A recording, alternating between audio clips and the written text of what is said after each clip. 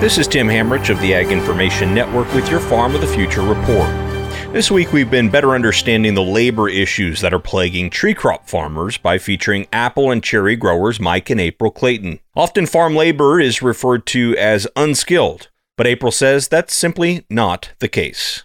It's a skilled labor picking apples. If they pick the apple and they pick it wrong, they could take next year's bud.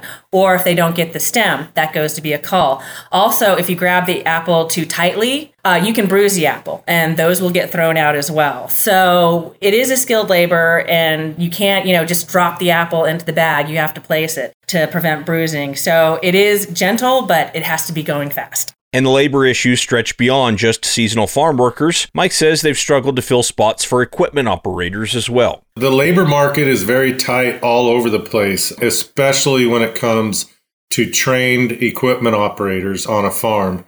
We normally have 4 professionals, I would call them, equipment operators. And this season, we've only had 2 all year. We've been trying to hire a 3rd for a year. We've got a house available, good benefits and wage, and we just haven't been able to find anybody. Lack of access to farm employees is one of the biggest threats to specialty crop growers like the Claytons. This has been your Farm of the Future report, brought to you by the Ag Information Network. Visit aginfo.net.